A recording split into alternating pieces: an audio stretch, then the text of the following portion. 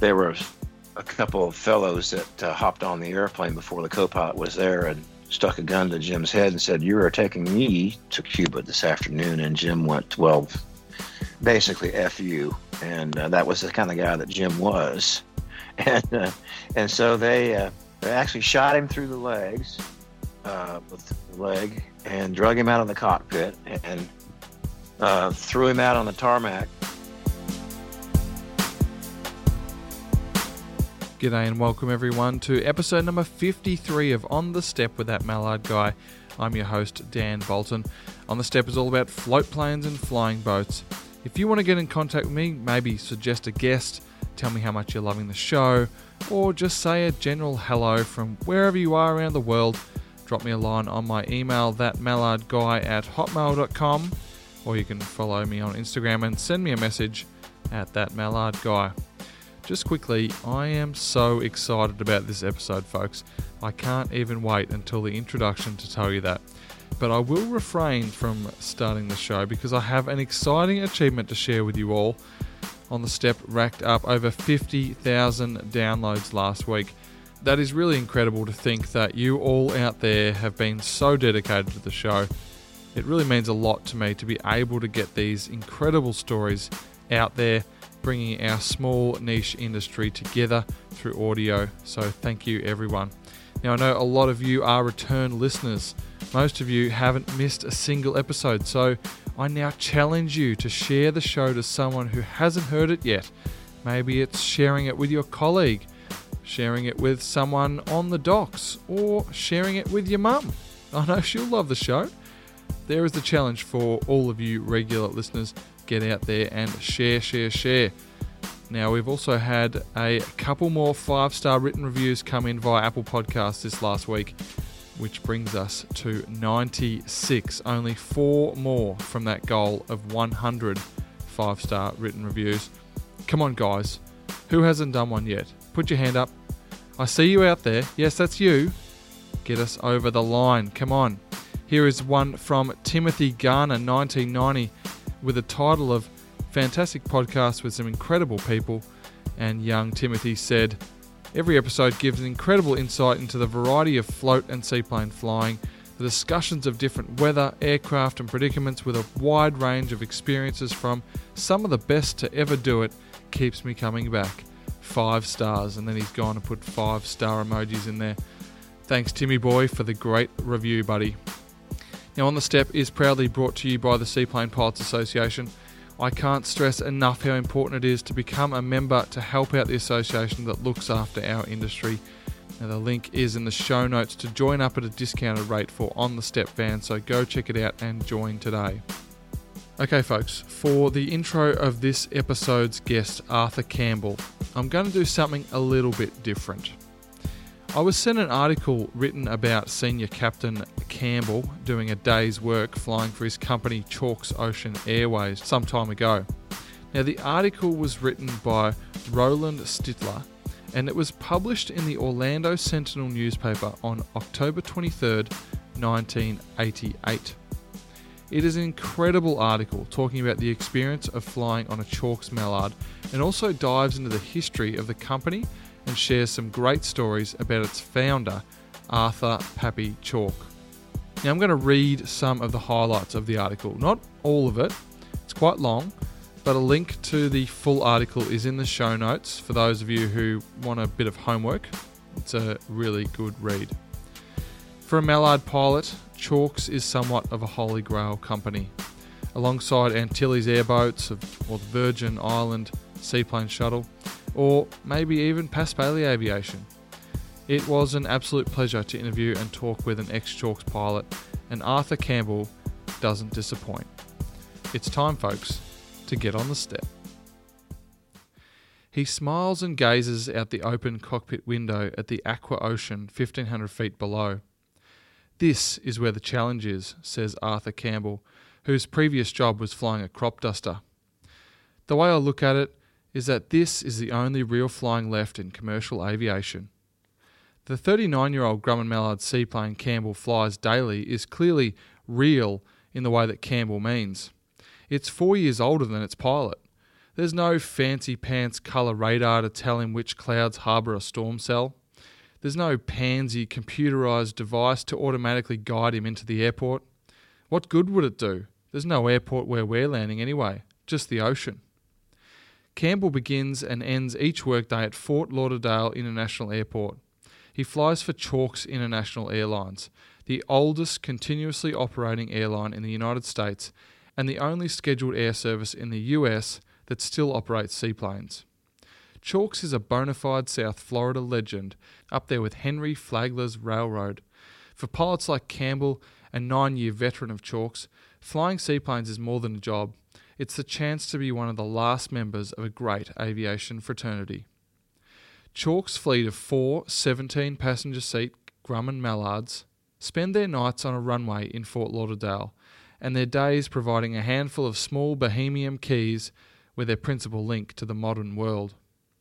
To the overwhelming majority of the 125,000 passengers Chalks carries annually, flying one of the majestic old Mallards is not so much a romantic adventure as it is a simple convenience. Want to fly from Bimini to Miami or Nassau? Want to go from Fort Lauderdale or Miami to casino-laden Paradise Island near Nassau? Chalks is, quite literally, the only way to fly. What makes Chalks so appealing to a basic Walter Mitty-style adventurer like me is that one can experience all this with a minimal commitment. All you have to do is buy a ticket, roughly 100 round trip to almost anywhere they fly, and then fly off in a plane that looks like it might be setting down next in Pago Pago. Your first adventure on Chalks is simply getting into the air. The flights out of Miami leave from Watson Island, a small man-made landmass that sits directly across the ship channel from the terminal where all the cruise ships embark. The runway for the seaplanes is government cut, which is the ship channel itself. That means the pilot must be adroit at dodging obstacles like the SS Skyward, a cruise ship that stands 14 stories from the waterline and weighs about as much as the Florida Mall. The cruise ships themselves don't constitute much of a danger. They move very slowly and predictably, but a drunk in a Chris craft can cause incredible problems when the Mallard is clipping along its takeoff run with both turboprops cranked to the max. Remarkably, Chalks is the proud holder of an incredible safety record, 69 years of operation with not one fatality. The Mallard, like its namesake, usually does a lot of swimming before it finally lumbers into the air. Sit on the rear of the plane on takeoff and you wonder why they didn't name it the Nautilus. Water rushes over the windows until they are completely covered. The whole process seems incredibly lazy. A commercial airliner is blasting away at around 200 miles an hour when it leaps off the concrete into the sky. A Mallard doesn't do any leaping. It leaves the water at about 60 miles an hour and then just seems to levitate. Slowly it floats into the air. After what seems like an eternity, it has reached treetop level. No more than 10 minutes after we glide out of downtown Miami, Bimini is in sight, in front of us. I breathe easier as the pilot starts to circle Bimini in preparation for landing. The circling serves a double purpose, giving the passengers a travel poster view of this subtropical island and letting boaters in Bimini Harbour know we're coming. That gives them a chance to dodge when the plane comes down.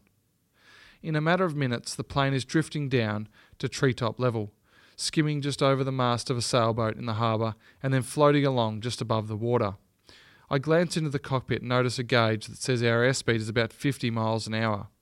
We just seem to hang there in the air for a moment as the docks and the boats in the harbour flash by in a blur. Then it happens. The moment. Ka-whoosh! The plane hits the water and skips across the surface like a flat stone that's been tossed by a strong-armed schoolboy. We are riding a strange aerodynamic, hydrodynamic force that gives you the sensation of water skiing without a ski boat. It's a sensation that by itself makes the ride worthwhile. Chalks employees say some passengers book flights simply to experience the thrill of the splashdown. After landing, the plane becomes a boat. Using the two props to steer, the pilots sail to the boat ramp/airport that is our port of entry into the Bahamas.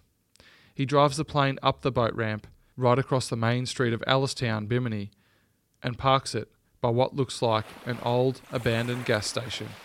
It is the airport terminal. Right engine is turning. 12% fuel. Alight. Okay, welcome to On the Step, all the way from Michigan in the United States, Mr. Arthur Campbell. How are you going, Arthur? All right, Daniel. Good talking to you. Awesome, mate. I'm so excited about having this conversation to you, mate. Just so much so that I've been dreaming about this conversation all night until I wake up and get to speak to you. This is something that you and I have been trying to work on for a while, you know, getting together and talking all about your career in the seaplane flying boat industry. Obviously, you're the first person I've finally got on who at one stage worked at Chalks. So I'm super excited to hear all about what it was like to be a Chalks pilot back in the day. But mate, let's jump back at the start of your career and let's talk about how you got into aviation, and was seaplanes something that was on the radar straight away? Sure. I was looking for sort of a career and had an opportunity to get my licenses. Decided I wanted to be a pilot and went to Embry-Riddle as long as I could sort of stand the air science curriculum, and then I got bored with that and just got my ratings. I was sort of an aircraft ski bum. I decided that the schooling part wasn't for me. I was just going to go out on my own and find what I could find in the real world. So one of the first real jobs I had was working for a spray operation, and I was all set up to fly the 450 Stearman and a B model AgCat. Worked a summer for them, and the job never really sort of panned out. So I was living in Florida at the time, and came back home, and a friend of mine I met, his father had this friend of mine that lived next door, eventually, was a captain for a private entity, had a Grumman Goose, and looking for a co-pilot. I had the ratings and didn't have a seaplane rating. So got on flying the Grumman Goose on a corporate basis for this for this very wealthy person. I don't know if I should divulge who that was, but anyhow, this man had an island down in the Bahamas, and we were based in Fort Pierce, Florida, and it was a Grumman Goose. It was a retractable float goose, wonderful, very restored, beautiful flying airplane. But the catch of the thing was this pilot friend who turned out to be a next door neighbor. He was probably up in his 50s at the time. Turned out to be a fellow named Jim Cawthron, or James Cawthron. And James Cawthron had worked for Chalks through the years and had become quite a great reputation as a wonderful seaplane pilot. This I didn't know at the time, but he was sort of my mentor. So I became his co-pilot and flew in the Goose, and we flew groceries and that sort of thing in support of the island down that this man owned, and interesting flying. And but what I didn't know was I was being taught by probably one of the finest seaplane pilots in the world. Yeah, right. And like I said, he had worked for Chalks and then gotten this job, and then that sort of ran its course. That's a whole different story. But then decided to move on, and for different reasons. But found out about Chalks down in Miami, and had a friend that lived down there at the time, and went down and kind of kicked around, and word got out that I talked to the chief pilot at the time, and word got out that I had worked with Jim, and they were immediately interested in me because I'd had this probably 500 hours of goose time at that time, and in the right seat, and pretty much hired me on the spot.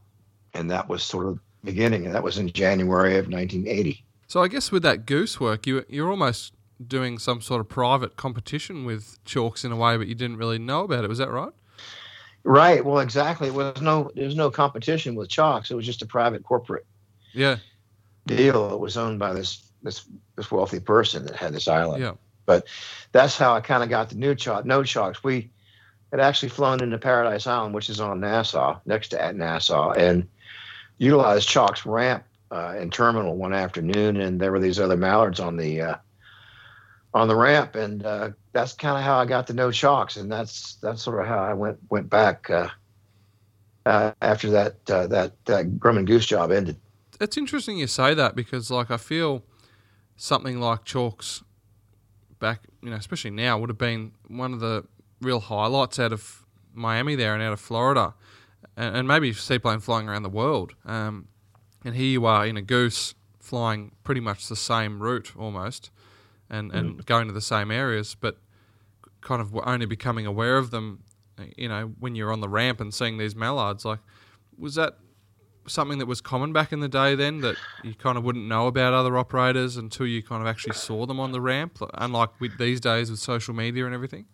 Well, I think it was kind of a regional thing, and really Chalks didn't have the legendary status that it does now. Back in the day, it was just a little regional carrier that happened to fly seaplanes out of downtown Miami and beyond to Bimini and Nassau at the time, and so it really didn't have that legendary status that it has now. And I just happened to see another seaplane on the ramp, and it turned out to be Chalk's ramp, and I thought to myself, well, that's something sort of to put back in the back of my head. And after that season was over with the Grum and Goose, and I decided to move on. That was one of the reasons I moved down to Miami, or went down and talked to those people, and that's how I got the job. Yeah, right. That's super interesting. Now, one thing I picked up on there, we probably talk about this more as well when you talk about going into Chalks, but ramping the Goose, what was it like ramping a tail wheel aircraft? Because I know I've only ramped the Mallard a couple of times on a very flat ramp in Australia here, but I've done a lot of ramping on some float planes, amphibious float planes. But what was it like ramping the Goose being a tail wheel? Was there a few times there where you maybe feel like the plane was going to go over the nose a little bit? Oh, not at all, really, because the way the center of gravity was situated on the aircraft, there was never a problem with that. It was more of a differential power. There are two techniques that two different ways to ramp an aircraft, whether it's tail wheel or a nose wheel. And my way was I was raised on a farm, and I was taught to take care of equipment. And a lot of folks just sort of go roaring up a ramp. The way I used to do it, or would be just sort of slowly approach the ramp if the wind and tide were right, and just sort of touch the nose wheel or the mains in that goose, in that case the goose, and just throttle up. I just had a real problem with going bashing up a ramp. So with the goose, it was more differential power, as say with the Mallard. So it was pretty much differential power, but then you apply your power evenly, so you wouldn't have any kind of a differential situation there going up the ramp. So, and I guess that would that be to do with ground looping later on once you get out of the water? Is that right? Or yeah, that actually just getting up out of the water ground looping was no problem, because you were on the brakes by that time, and differential power. But once you're up out of the water, sort of stay away from the differential power until you really need to turn, because you don't want to spin the airplane. You don't want to ground loop it. But so it's brakes, and it's just taking your time. My philosophy on it was just you just have to take your time. It's just like anything. Docking a boat. If you do it slowly and take your time, it's going to work out. You touched on before about the fact that Chalks was just this little small commuter carrier, that flew off the water. Wasn't really a big thing. What was your impression when you actually first got the job and started actually flying at Chalks? What was your first memories of the company? First memories of the company was just getting acclimated into the Mallard, because it was a 1340. It was a regular piston Mallard, we called it, and getting acclimated from a tail wheel to a nose wheel aircraft, and obviously quite a bit larger. Just a different environment. You're dealing with you're going from a corporate situation into an airline, which I'd never done before, and there are all sorts of different dynamics there as far as passengers and ticket agents and crew and maintenance, and so that was a whole new learning curve. But what I brought with me was just good basic knowledge, about 400 or 500 hours of goose time, and that surely helped a lot versus someone that would come along, a green co-pilot that didn't have any seaplane experience at all, other than having to gone out and gotten a multi-seaplane rating and come on to Chalks, because if we happen to need pilots at the time, it was first come, first serve. But that was one of the reasons I think that I was picked up so quickly, because of this relationship with Jim Cawthron. Yeah, right. Because he had such a stellar reputation. He was the one, by the way, that was hijacked back in the 70s when the hijacking really first started happening down to Cuba.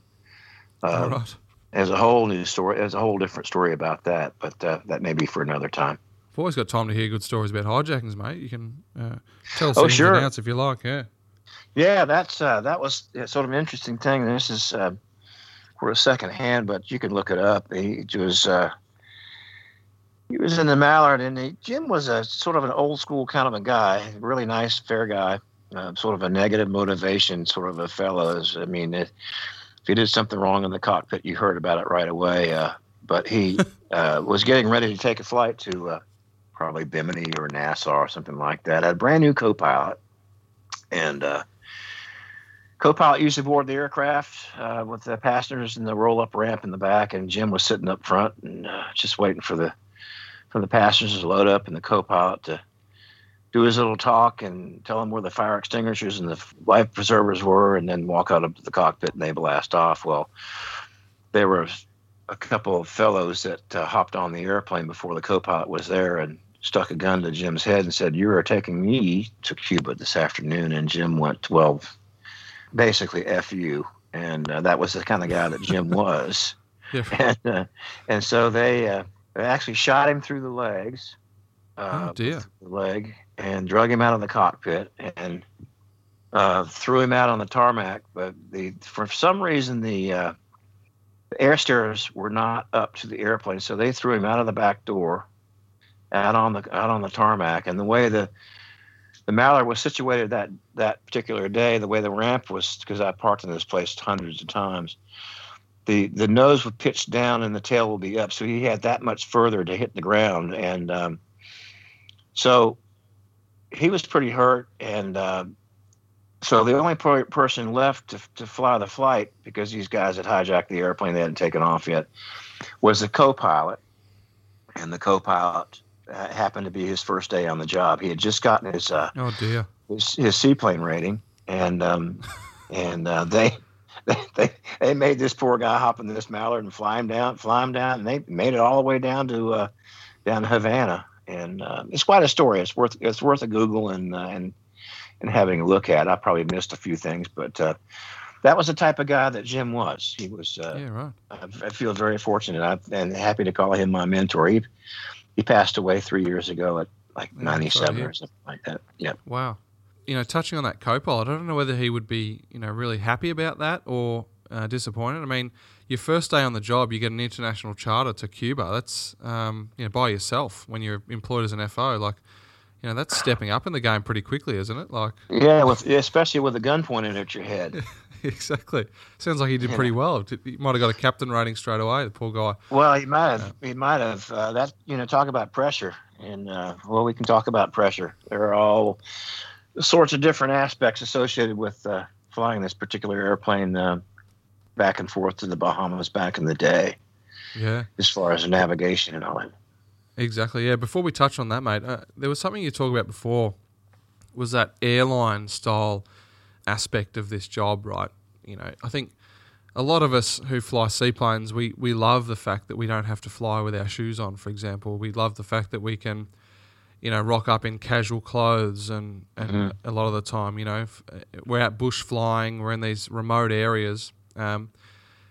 Was this still one of those jobs that, those kind of airline mentality pilots that were going to fly a 777 or, 747. Were they just looking at this as like, that's still my stepping stone to get to that airline, or was this in its own right an airline that was the dream job for some of those real true hardcore seaplane pilots?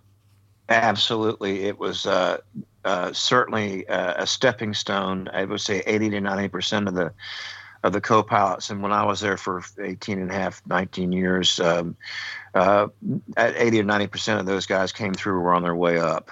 And my situation was, I was just happy to get the job. I just married and was living in my hometown, just up the road, and was enjoying the work. And by that time, I was kind of got in a position of senior captain. I never wanted to be chief pilot. I didn't want that stress. I was just enjoy flying the aircraft and doing the work. And it wasn't a stepping stone for me. I tried, but I just didn't have my heart in it. I didn't want to leave home, and I had a new son on the way and all that. So but yeah, there were dozens, Daniel. There were dozens of co-pilots that came through that sat in my right seat, that moved on and are either retired or still doing it with the airlines. And of course, the 9/11 thing devastated the industry, but a lot of those guys were out of work. But that's another story.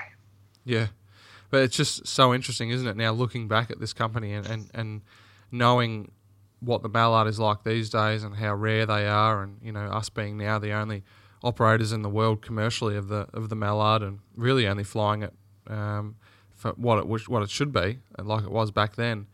The fact that people were using this as just a way to get up to the airlines, it's just incredible to think like that. And I mean, even at Chalks, like you said, you joined in the 80s. We're talking about a 40-year-old aircraft at this stage. So, and there was only 59 Mallards ever built. So I'm sure that the Mallard was still an aircraft that was pretty unique at the time. It was. There was Antilles Airboats down in the Virgin Islands that was sort of doing the same thing. That was a Charlie Blair operation. Yep. And then Jim Cawthron, actually, helped Charlie start that airline down there. But it was really nothing more than just a seaplane operator, a regional carrier back in the day. It just didn't have that history that it did. One of the things that they touted was the fact that it was the world's safest airline. Started in 1919, and first oldest international operating airline in the world, and the safest, having not had a fatal accident ever at that point. There's some pretty crazy stats, really, eh? Yeah, at the time it really was, and that was a remarkable thing about it at the time. Not the legendary status that it has today. So, mate, take us back. You just got the job flying these aircraft. Tell us about what it was like as a pilot back in the day there, especially at the start of your career, and how you progressed flying at Chalks. What was the training like? What was it like when you started line flying as a co-pilot on the Mallard? Tell us the whole shebang. Well, I think it was obviously a small operation. There were 30 pilots at the time, I think, co-pilots and captains. And, of course, there was no Albatross on the scene, so there were no flight attendants or any of that. But anything like that. But the classes were generally, depending on how many people they needed, were just one or two guys, and we'd sit around with go through the books and do what we had to do. And then they had a FAA examiner on staff that would give the types, and then away you went. And it started out basically when you started at Chalks, the way they sort of went through the process was you started out loading bags and fueling airplanes, and then when there was a slot open, then you went to ground school, which was just a few days, took the test, and got in the right seat, and that's where it all began. It was one of those things where it was pretty much on the job training, OJT. It's you learn from the right seat, and that's sort of how you did it. And back in those days, it was real flying. There was no there were nav aids, of course, VOR in Miami, and there was no VOR in Bimini, but there was NDB. Nassau had a VOR, but we flew so low that we really, none of those things except for the NDB or ADF in the aircraft. Yeah. And if there was weather, we were down low, so there was a lot of dead reckoning involved because if there's thunderstorms around, you couldn't rely on the ADF, so you just sort of kind of pick your way around the stuff. We did a lot of scud running, as we used to call it back in the day, but it was hot. It was in Miami in the summertime, and is hot flying, and of course there were even fans came later. They had a fan in the cockpit, but no fans in the back, and it was excruciatingly hot. And of course the airplanes were kept in great shape, considering the fact the usage on them. And yes, the hulls leaked a little bit, and so that was part of the co-pilot's job, was to get underneath and spin out the plugs and drain the aircraft before the next flight. And wow, so you do that on a sector basis almost? Oh, between every flight, absolutely. Yeah, right. Yeah, okay. Oh, and yeah, depending on the aircraft too, depending on the airplane. Each airplane got a reputation as being like, oh boy, great! I have November such and such airplane today, and boy, I want to be underneath that airplane spinning out drain plugs all day long. Yeah, right. And it's, but for the most part, they were pretty well kept, and I want to touch on that a little bit because everyone who comes and has a look at our mallards in Darwin here in Australia, they look at them and go, geez, they're really well kept. And they're beautiful. And look, the flying we do, people don't really realise, but we're generally flying a couple of hours one way off the runway, landing on generally reasonably protected water. Sometimes it can be quite rough out there. We have had days where, we get water that's coming over the top of over the nose and over the windshield, and that can be quite rough. It's not generally like that, but we can go through some pretty rough water. But then we're kind of flying 2 hours back, and maybe we might only do that once a week with that one aeroplane. So, but these airplanes are put through every everything's basically water to water, isn't it? So you're using ramps for the wheels, but everything's water to water, and it's all really rough water as well. Not necessarily, not all the time. No, it depends. For instance, in Miami Harbor, in downtown Miami, the government cut. We had like 15,000 feet of usable, or at least usable runway out there. And midweek, if of course this is where the cruise ships based or docked downtown, and then you had the fuel tugboats that would come up and they would throw about a 4 or 5 foot wake behind each one of those. So you had to consider that. Yeah. But the water conditions varied. Some days it would be just slick calm, and you'd have to make just one of those beautiful landings that you seldom get. But then there were the days when the wind and the tide was wrong, and there was a tugboat had come through, or that you had to pick. And especially the weekends in Miami, downtown Miami, because you had everybody and his brother out there. And back in those days, they had the go fast boats, the cigarettes and the Magnums, and of course they'd probably been having a little something to drink too, and they'd see the old seaplane trying to taxi down in the water and suck up the gear and take off, and it's like, well, let's go ahead and see if we can't catch a little race with this seaplane.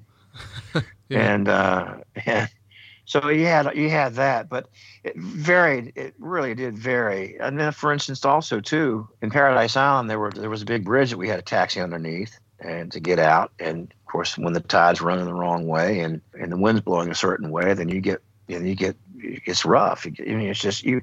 It was one of those things that there were so many factors that were involved with flying this airplane in those conditions. Even though early on we went just with Miami, Bimini, Nassau, and Cat Key, they varied so dramatically. Wind, tide was a huge factor. Boat traffic, all of those things played into it, and never ever was any day or any landing the same. And we was basically early on, it was strictly a water-to-water operation. The first time we actually started doing land landings, they decided to redo the ramp in Miami on Watson Island. That was the main seaplane base, still is there. So we had to move operations to Opa-locka, which is an airport nearby, just above Miami. And so we started doing land landings for the first time. And that was a whole new thing to get used to.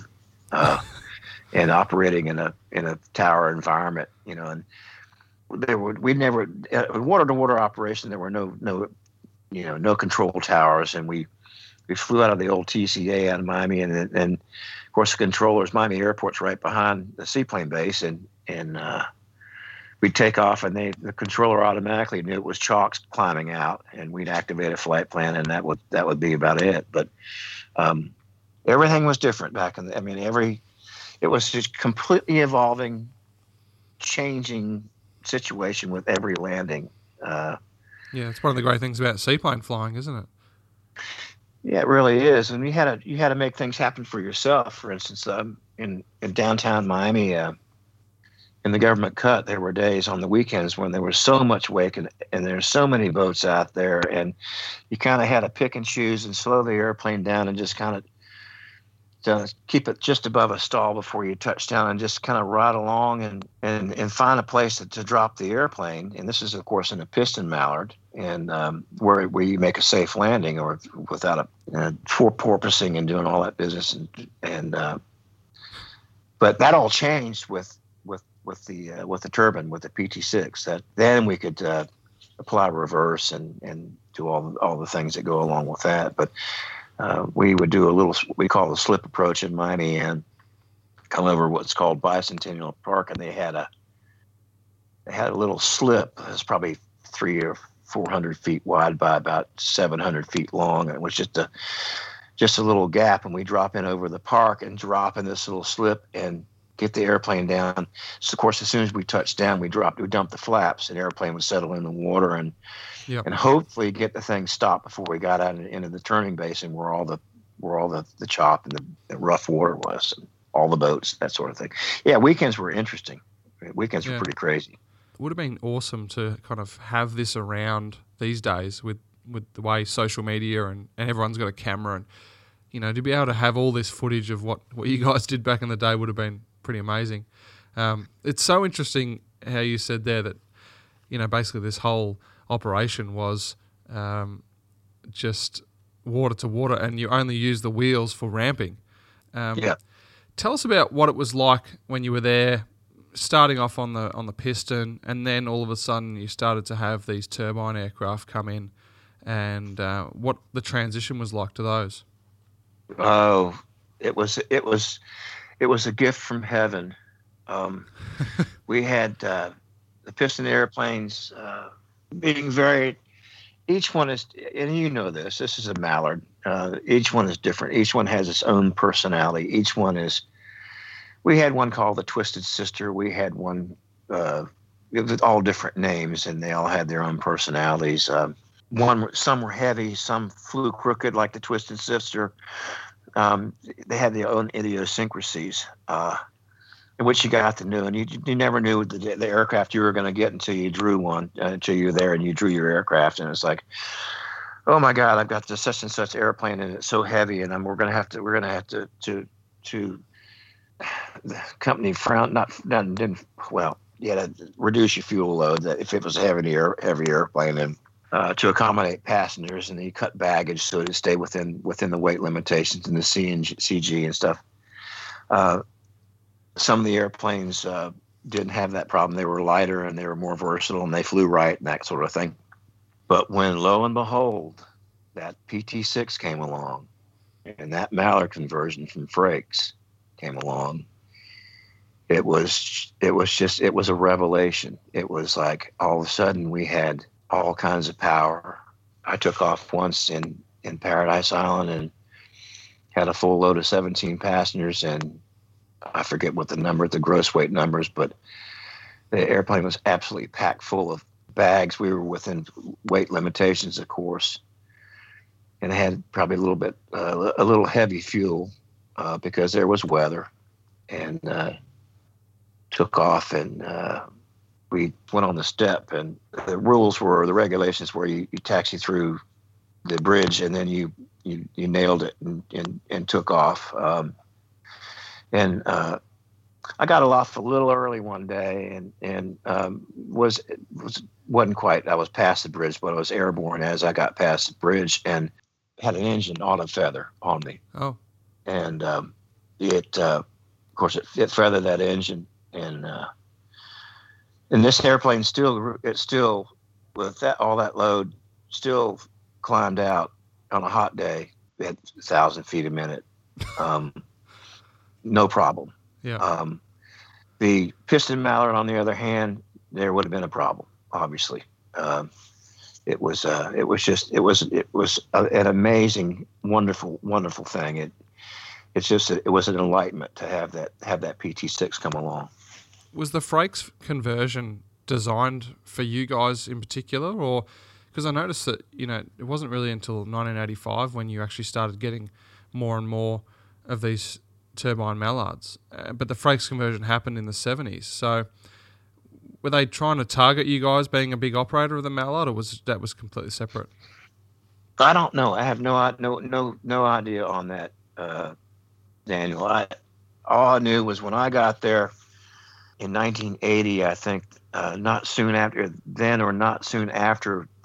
November 2974 came along, and it had the 27 engines on it, the PT6 27s on it. Yep. We eventually ended up having the 34s. Yep.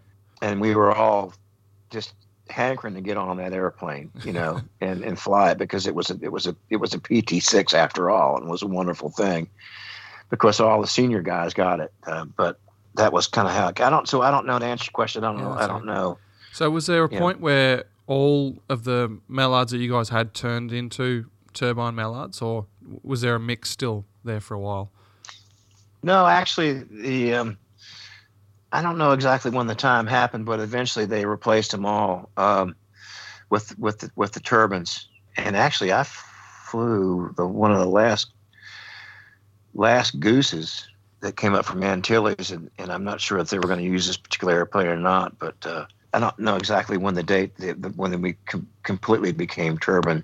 That goes way back, and I just kind of really can't recall. But when they all became turbines, and it was a whole different ballgame. We were not sorry to see the piston mallards go. Unfortunately, it was a wonderful airplane, but this new Frakes conversion was something else. And I guess people look back at these days and they think that the piston mallard is really the old stalwart now, and the turbine conversion. It's not that true legend of the mallard, is it really? Because it's been updated. But as an operator, it's just, we all know why the PT6 is such an amazing engine and why it works so well on this aircraft, because it's so reliable. And one of the great things about the turbine upgrade is that it still looks so good, I reckon. And I personally think the turbine actually looks a little bit better, being a little bit sleeker, and it matches the curves a bit more of the mallard. But that's just my opinion. With the turbine comes some other issues in a way. One that we have an issue with is water ingestion into the engine. Did you guys have to deal with that a fair bit, going into some of those spots where the water was a bit rough and sucking in a bit of water into the intake there, and potentially over-temping or having issues with power?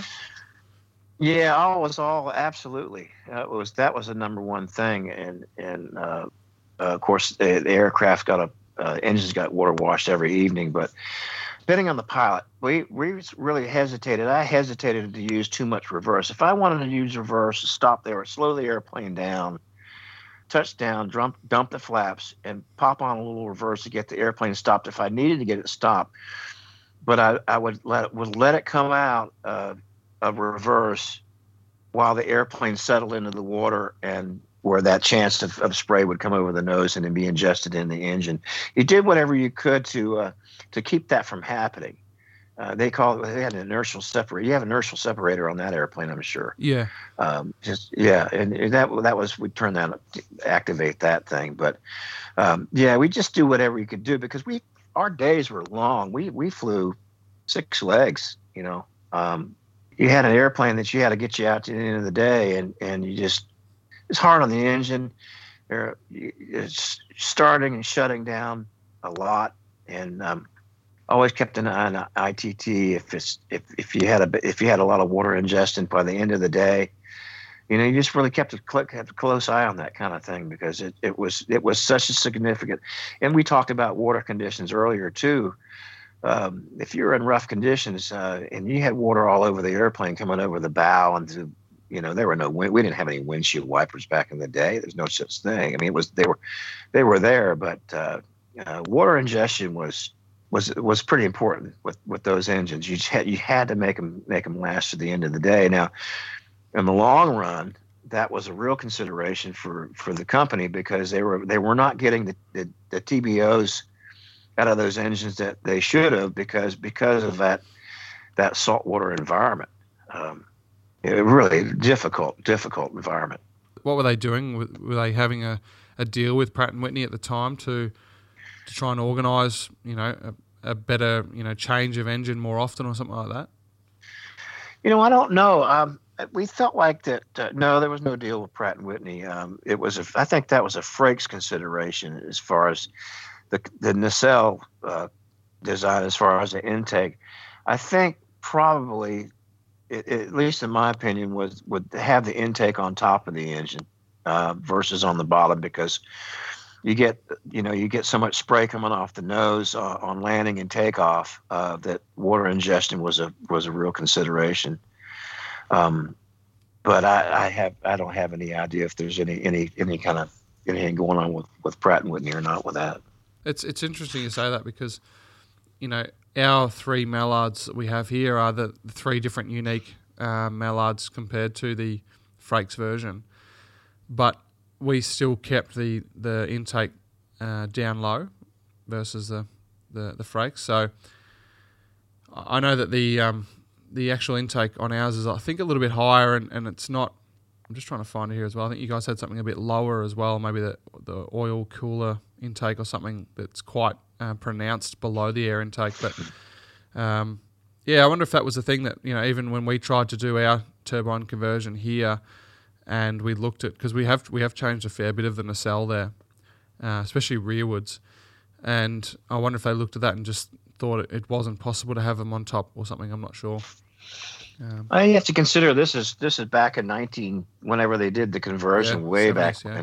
And so, sure. So I mean, the technology we have today.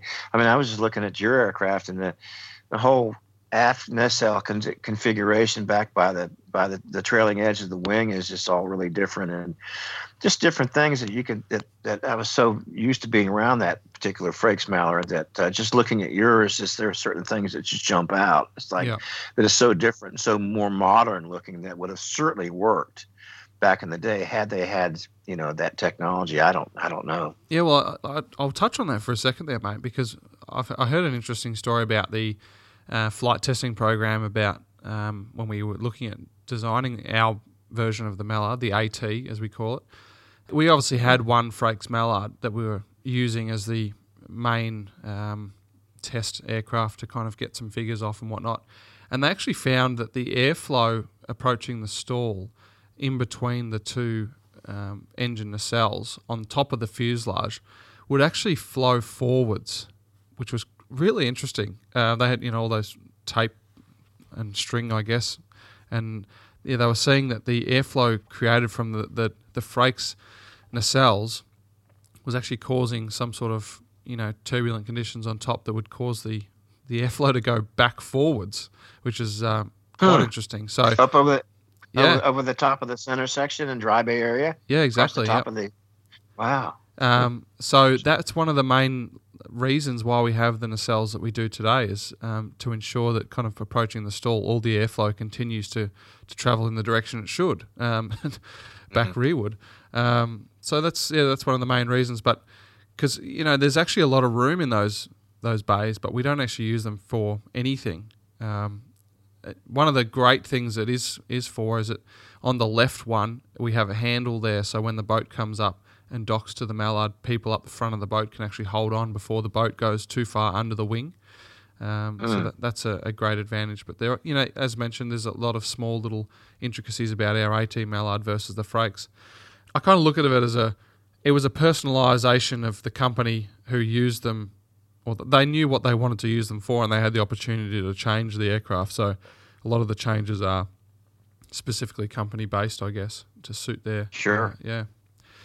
One thing that stayed the same though is that amazing PT6 conversion. I mean, they when they did that, they did it right. Yeah, that's right. And the Dash 34 is what we have as well, and yeah, certainly a lot of power. And we have to now conform with the requirements to have single engine performance after an engine failure. So, which is one of those great things. You probably would have had that back in the day as well when you started in the turbine model as well. The fact that you can have that engine failure, like you just mentioned, an engine auto feathers on you after takeoff, and you can still be guaranteed terrain clearance. Not a huge deal generally off the water because it depends on where you are. But it depends on where you are. Yeah. Sure. But I imagine the Bahamas, there's not a lot of terrain to hit anywhere. Well, I mean, if there's a boat in front of you, got to get away from, or something like that. Exactly. I mean, it's still consideration no matter where you are. Yeah, exactly. Yeah. Now, you spoke about it before as well there. You touched on it, the Grumman Albatross, mate. Tell us a little bit about how that was introduced to Chalks back in the day. Well, they brought these airplanes. Program was ongoing when I started. So you have this conversion happening, which I don't know a heck of a lot. I know it was a spar conversion to strengthen the wing spar on it, and they put a titanium wing spar on it. And I don't know a heck of a lot about it other than the fact that the aircraft sort of appeared. We were flying the turbines a lot, and I had a life and a family by that time, and so I did know a lot about the airplane and what it was, how it got there, other than anticipation of, I'm senior captain now, and I'm going to have to check out this airplane, and I better get cracking on the books and make sure that I get this type rating. So to answer your question, really, I don't know a whole heck of a lot of history about how it got there, other than when it showed up. Was it a bit demoralizing in a way to see another piston show up after you kind of had that success of the? This was a whole new ballgame. This is an airplane that had 28 passengers. We had one corporate airplane that had 30 passengers, and it was huge, and it had a radar, which was it was just there's another gift from heaven. Yeah. It was a black and white Bendix that was positioned on the fold down between the pilot seats, and that was a revelation right there. It had a flight attendant, and the right airplane had they could put an air conditioning duct in this and keep it air conditioned. Of course, they didn't have air conditioning at the time, I think.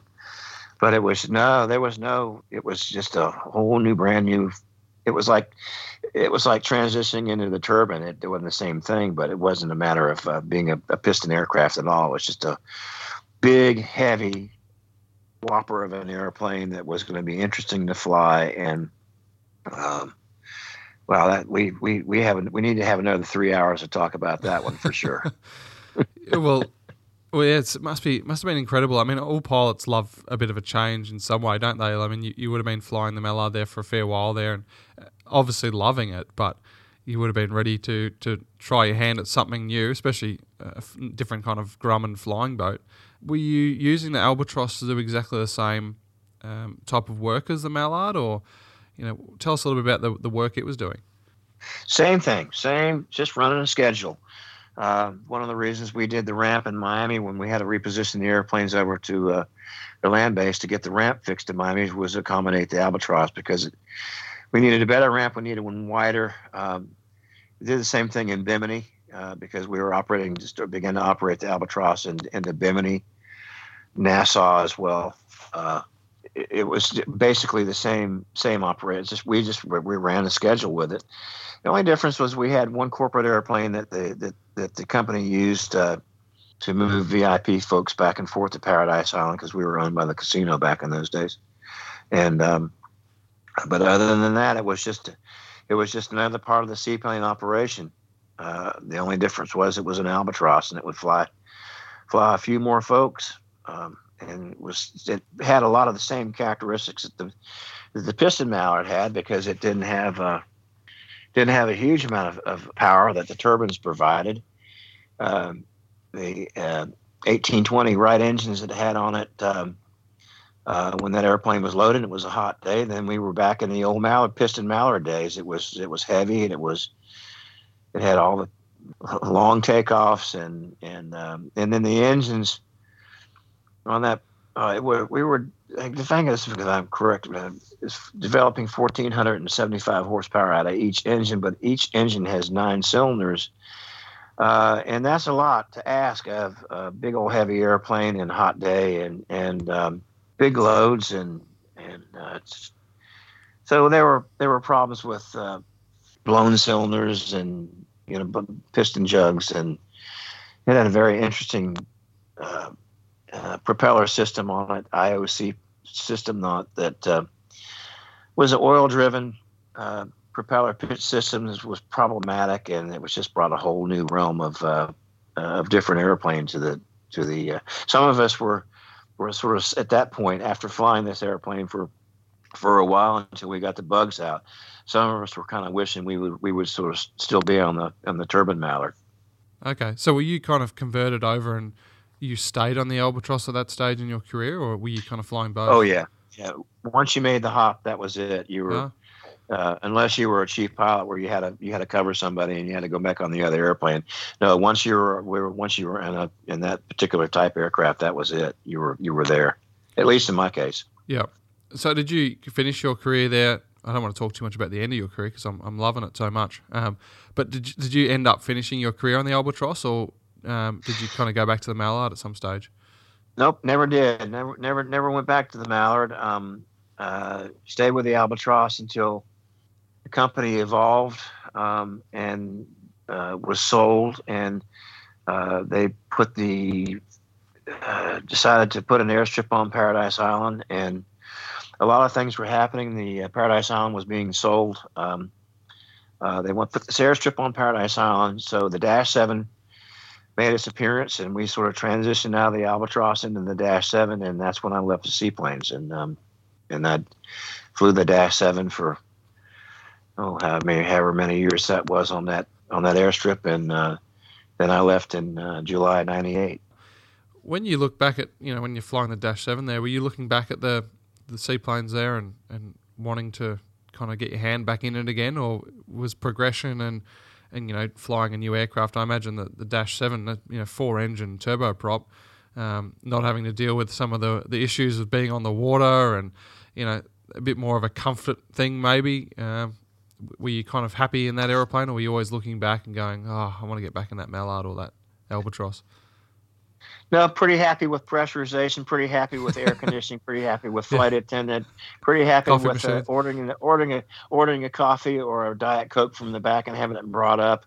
We didn't have to deal with any of the things that tide or bad weather conditions, or we had a color radar and it was a real airplane, and so there was not much nostalgic look back at the seaplanes. In fact, there was a little bit like one of those things like, wow, this is a really bad day of weather, and I sure am glad I'm flying this airplane here versus those poor guys down there flying those turbines. But by that time, the Albatrosses were gone, and they were back flying the turbine Mallards again. Okay. So, but still, yeah, there was some still nostalgic, but I flew that airplane for such a long time. I started in 1980 and finished with the Albatross, and just so many years, and I mean, lousy weather conditions, and we had passenger issues, and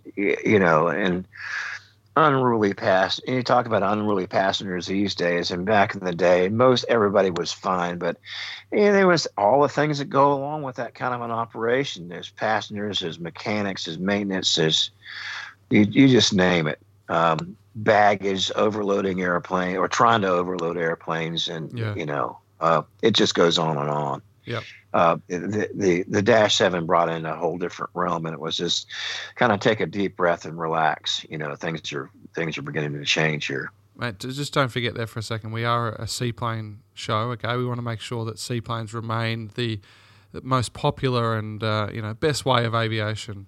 Not airline. Oh, pilots, totally. Okay? Yeah. Oh no, I still look back, and I'm in Michigan now, and in fact, there's a last year, a year before, there's a Kalamazoo Air Museum called the Air Zoo, and they have an absolute pristine Grumman mallard there, piston mallard there. It's in that museum, and I went specifically just to look at that airplane. And no, that will never go from me. Yeah. In the importance of it. No, it was a very special time. But you have to understand too that I'd been in the airplane and done all these things for so many years in that particular airplane. So it was kind of one of those things where it was time to move on. Yeah, like I said, mate, pilots have this thing that they can't seem to sit in the same airplane for very long. We always kind of want to move on and try something bigger, better, or, try something different, It's just one of the things with pilots, I think. You mentioned there the Albatross not really lasting that long. Can you give us a bit of an insight as to why the Albatross kind of was phased out or didn't really work like they kind of thought it would? I'm not terribly sure about that. I really don't know how to answer that question, honestly. The Dash 7 came along, and I really can't recall. What I know. I'm sure that.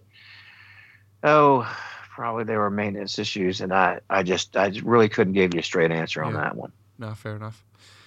What were some of the best memories you had about flying?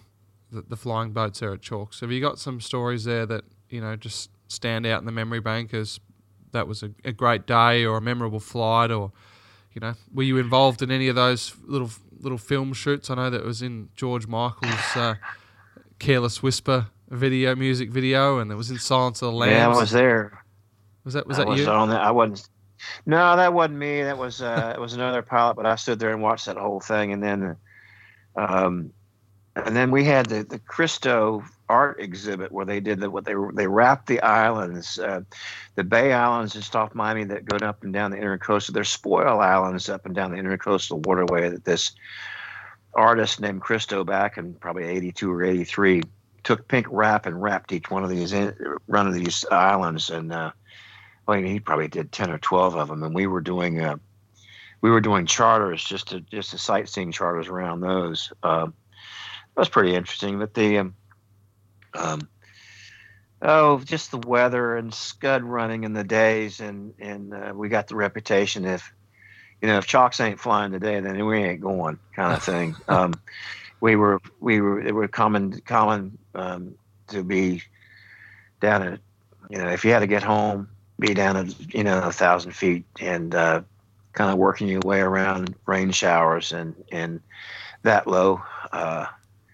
Working off of NDB on Bimini or Nassau because we were too low for the VOR. It was a lot of dead reckoning and a lot of water spouts, and it was real flying.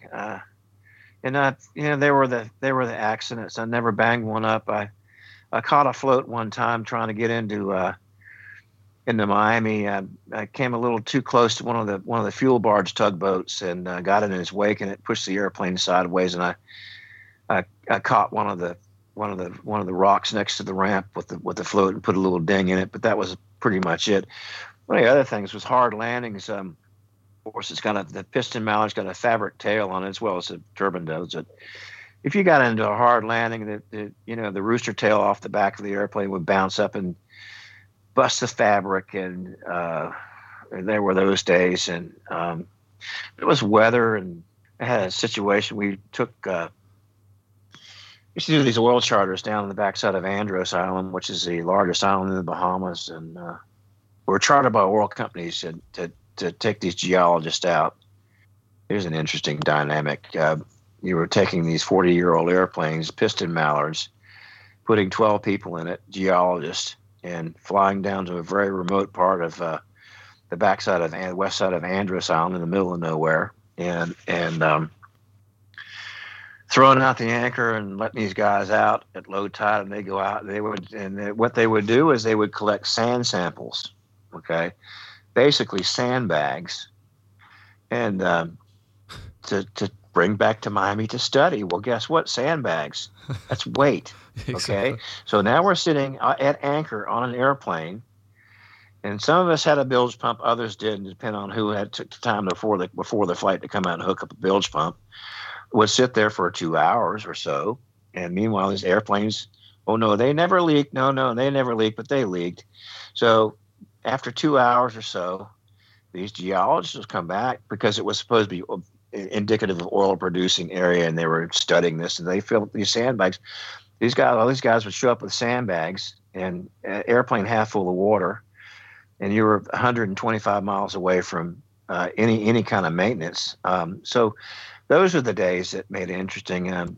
Actually had a co-pilot once that on one of the, we call those oil charters, that was actually putting out anchor.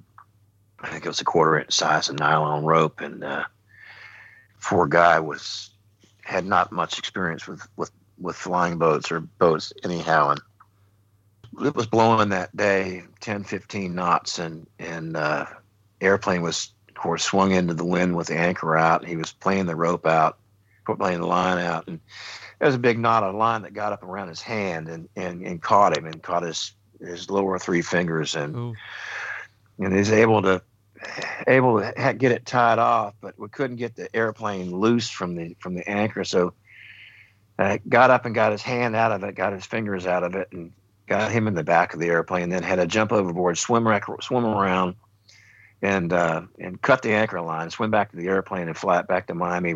I left the geologist there. There was another Mallard there, and so they had to make 2 flights to Nassau that afternoon. But I was able to get this guy back. This co-pilot, nice guy, still know him, and had one of his fingers amputated from that. But just those crazy days, and crazy things like getting to Bimini at the last flight of the day and trying to get back home, and getting the airplane loaded up and trying to fire up one of the engines to start the right engine, and the left wouldn't want to start because it was a bad starter. So I deplane everybody. It's getting late in the day, and we had a rope start the airplane. So you take that same anchor rope, you take a couple of loops around the hub, drape the rest of the anchor line over to the good engine, take a couple of loops around the good engine, prime the bad engine, get it ready to start, hit the ignition, crank the good engine, and that would pull start the left engine, get that started. And it was just a couple of loops on that engine. All you needed was a blade on the hot engine, and she'd fire right up and load them back up and blast off. I hope the anchor wasn't connected during that. No. Well, we just use the anchor rope as a pull. It's like a pull start on a mowing machine. The same, totally the same principle. Yeah. In fact, my old Jimmy Buffett interviewed me on that one, and he used it in one of his books. And but that was a common thing that was done. In fact, there's a couple of photographs somewhere where they had 8 or 10 guys standing out on the ramp with a loop or two of the anchor line wrapped around the hub, trying to get the engine started. But I just used the other engine from the other side, draped it across the top, and started it just like a mowing machine. She fired up and loaded up and took off. How good's that? Oh, that's great. And that was the good thing about the turbine, wasn't it? Like, never had any issues with starting turbines. Well, unless you had a dead battery cart, or the batteries were low on the airplane, or if somebody happened to leave something on and you killed a battery. Well, then it's an issue, yes. If the battery cart was low and you couldn't spin the engine high enough, then you risk a hot start. Yeah. Yeah, absolutely. So, yeah, I mean, it was that turbine engine was great, but it wasn't foolproof. That's for sure. No. You had to have, and to have an engine powered APU was a no gamer, because they're in the Bahamas. I mean, we just had a little 12 volt, 24 volt battery cart. In Miami, we had a real gas fired APU that would spin the engine like nobody's business. But when you got way out there, those are all considerations. You mentioned there before, some small little incidents. Obviously, that kind of leads into one of the biggest topics, I guess, with Chalks. Unfortunately, was the accident that happened in 2005. Obviously, you weren't around then, but tell us what it was like for you personally. You had such a big connection with Chalks. What was it like hearing that one of their aircraft had gone down and there had been a death in the company there? Well, it was heartbreaking. I lost a good friend a few years before another deal. When but that particular one, it was just heartbreaking and horrible, and I just felt bad for everybody, obviously. And the demise of the airplane or the airline didn't really come into play for me, because I was so heartbroken by the tragedy of it all, and sort of really was interested to see sort of what happened. But other than that, I guess in hindsight, thinking at the time, it probably would not have been a very good omen for the future, the airline having something like that happen. But it really did make matter to me at that point. I was just so sad, because the people that were involved, and especially all those folks, because it was a flight 101 to Bimini, and they're absolutely lovely people, and it's a wonderful community, and I was there for so many years, and so many are like friends and family, and it was just, and you'll never get over something like that, and that the humanity part of it was paramount for me.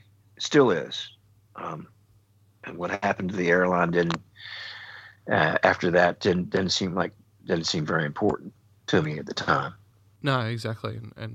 But yeah, it must have been really hard having that connection to the airline and the aircraft, and then, like you said, the locals, the people who fly that aircraft every day, day in, day out, that would have been using this scheduled service, and it's such a shame. What I know as well that you, mate, you've talked about here. You've flown the Goose, the Mallard, and the Albatross. I'm pretty sure I heard you say in our chats previously that you'd flown also the Widgeon, which makes you kind of flying all the four main twin-engine Grumman flying boats. Mm-hmm. Tell us a little bit about your experiences flying the Widgeon. Well, that's what I got my type in. Okay. Actually, not the type, but the rating, the seaplane multi rating.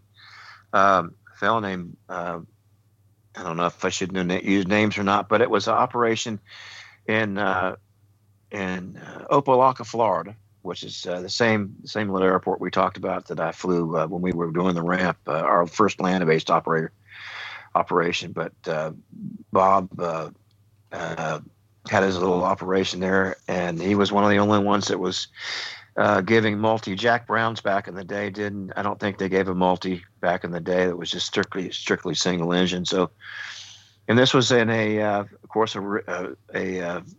Widgeon with inverted Ranger engines on it, and there was no propeller control on it. The propellers were safety wired to the full pitch, and so it was basically just what you had was what you got, and we would take off and fly over to what's called Stiltsville, or some convenient place in the Intercoastal Waterway or Miami River, and do what we had to do to pass the check ride, and then there was a specific examiner who happened to be also a CHOCS examiner. And he was the one that gave me the rating, and then he was the one that checked me out in the Piston Mallard. But by the way, we did most of our training for CHOCS in the Mallard down a place below Key Biscayne called Stiltsville, and it's still down there. It's just there are a bunch of houses out there on stilts, and these long dredged out stretches of open water that you could just do all your training. It was pretty interesting. Is that something that you look back on now, and back on your career, that you flew all those, Grumman flying boats? Yeah, I guess so. The only one I never flew was the Grumman Duck. Yeah. But I felt like, Daniel, back in the day, I felt like it was pretty important endeavor, but the operation was pretty important. So I started collecting things. I started picking up baggage tags. I've got probably one of the biggest collections of CHOCS memorabilia. Oh wow! Around. I've got terminal posters. I've got a Mallard blade. Yeah. I mean, all kinds of this and that I have decorated my house with. But In fact, my Mallard blade was one that they had taken off, a piston Mallard, and it had back in the day because on takeoff, water going supersonic, it would pit the leading edge of the blade, and they between days maintenance overnight, they bring a file out and file that prop down, and just to stop that pitting. And that was one of the things on pre-flight. Shaw would look around, he walked and see what kind of shape the blades were in. And if the blades were kind of tired and kind of filed down, then you knew, well, this airplane ain't gonna quite perform like it's supposed to perform because it's not making all that power. Yeah. Yeah. So you've got a blade that's got half a tip missing, do you? Not tip, no, just the leading edge. It just erodes away. Yeah. And just to keep that pitting from becoming worse, they take a file and file that leading edge down. And so that's one of the blades that I have in my little collection. There is you can see where they took a rasp and rasped that out of there. Yeah, that'd be interesting to see your collection, mate, of Chalk's merchandise that you have. That'd be a prized collection, I reckon, these days. Well, it was fun to hang on to, and it just brings back a lot of memories, and I got all kinds of junk. I got like I said, I have an old terminal poster for I think at the bottom of the poster it says seaplanes, SEA planes are seaplanes, SEE planes. In other words, we flew low enough.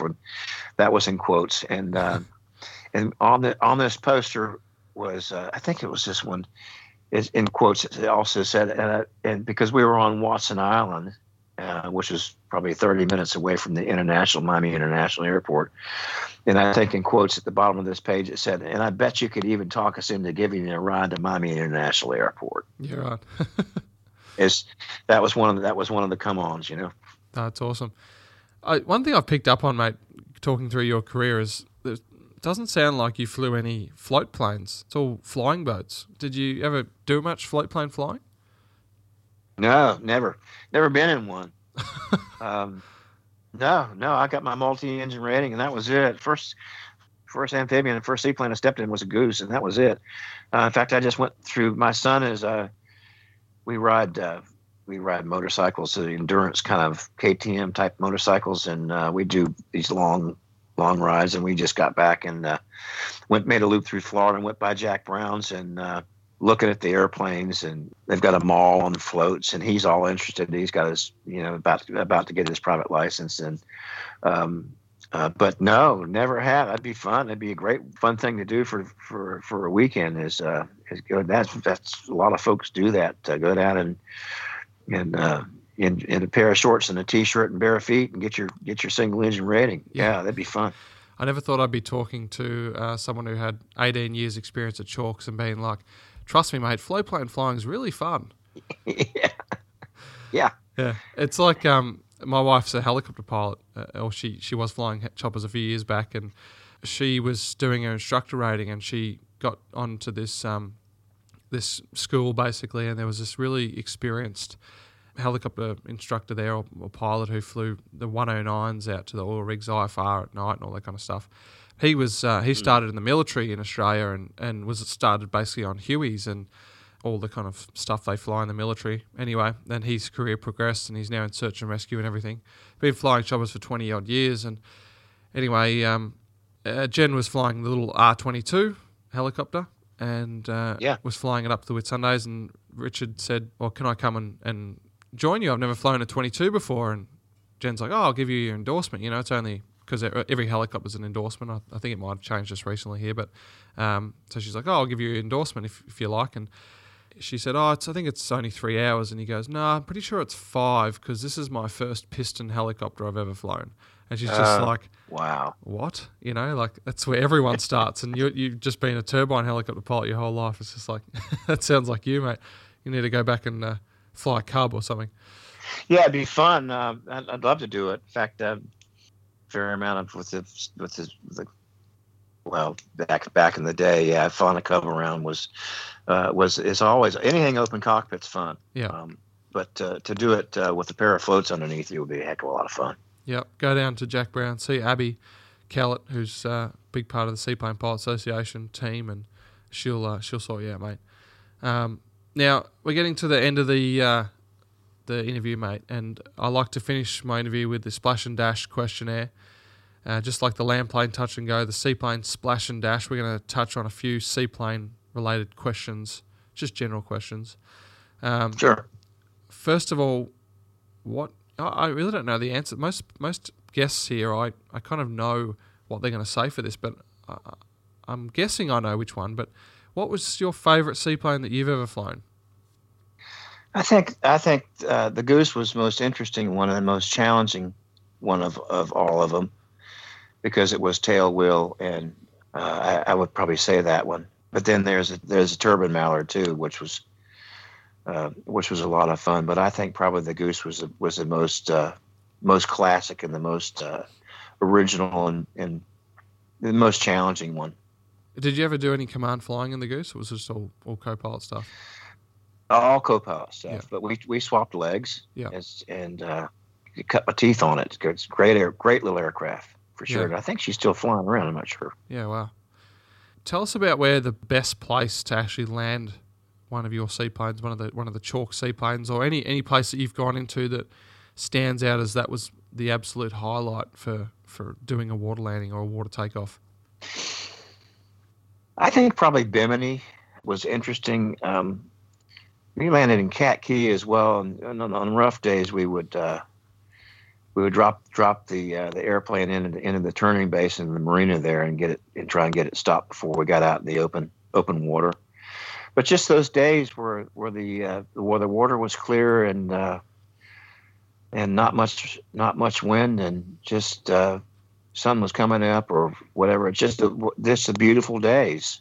Those days. It just depends. Yeah, and that's the thing, as I mentioned earlier in the podcast. Like, that's the great thing about seaplanes. Every water landing's different, and you can go to a spot that's quite challenging on really windy days or something, but it can be absolutely the easiest or best place to land a seaplane in those beautiful blue sky, calm wind days. So all these spots vary, I guess.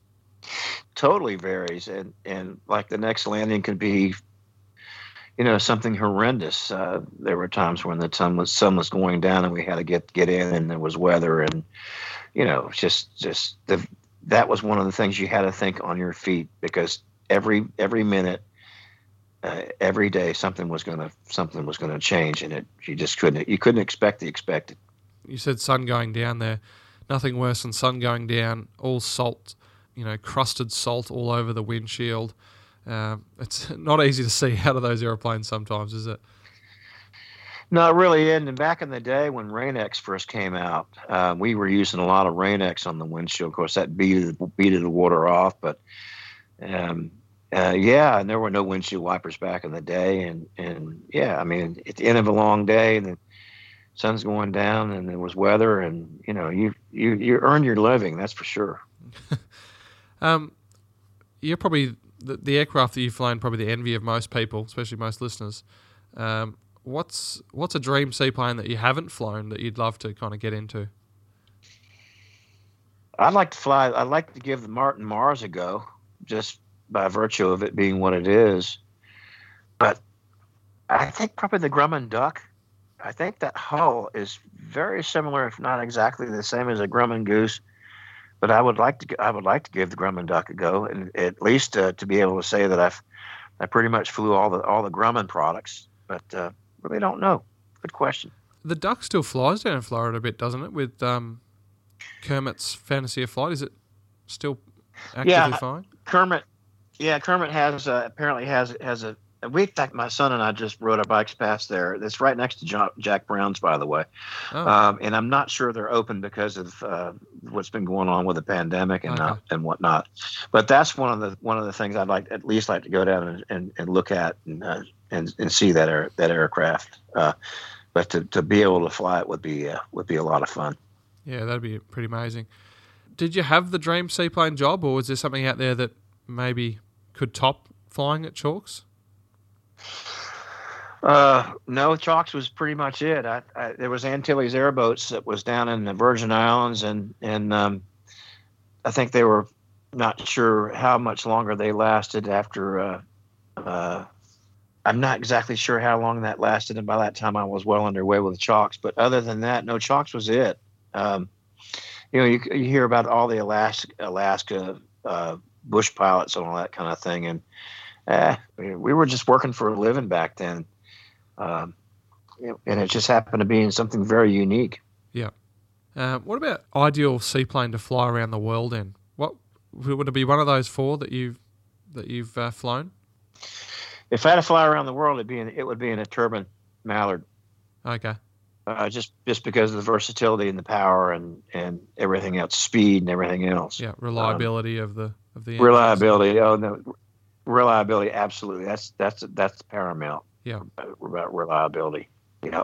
What about if you just wanted to take one of those four out and just throw it around and have a bit of fun on the weekend, say with your family or whatever? Which one would you choose? Oh, I think probably the Piston Mallard. Yep. Okay. It was just a good all-around airplane, or either that one. I mean, the Turbine Mallard is interesting, but it doesn't have that nostalgic edge that the other ones do. Yeah, exactly. Yeah. But the Piston Mallard is more. It seemed like it was more of a challenge, and you had to be a little bit better on your game as far as weight and all the other things that were associated with flying that airplane. Yeah, awesome. Power, that kind of thing.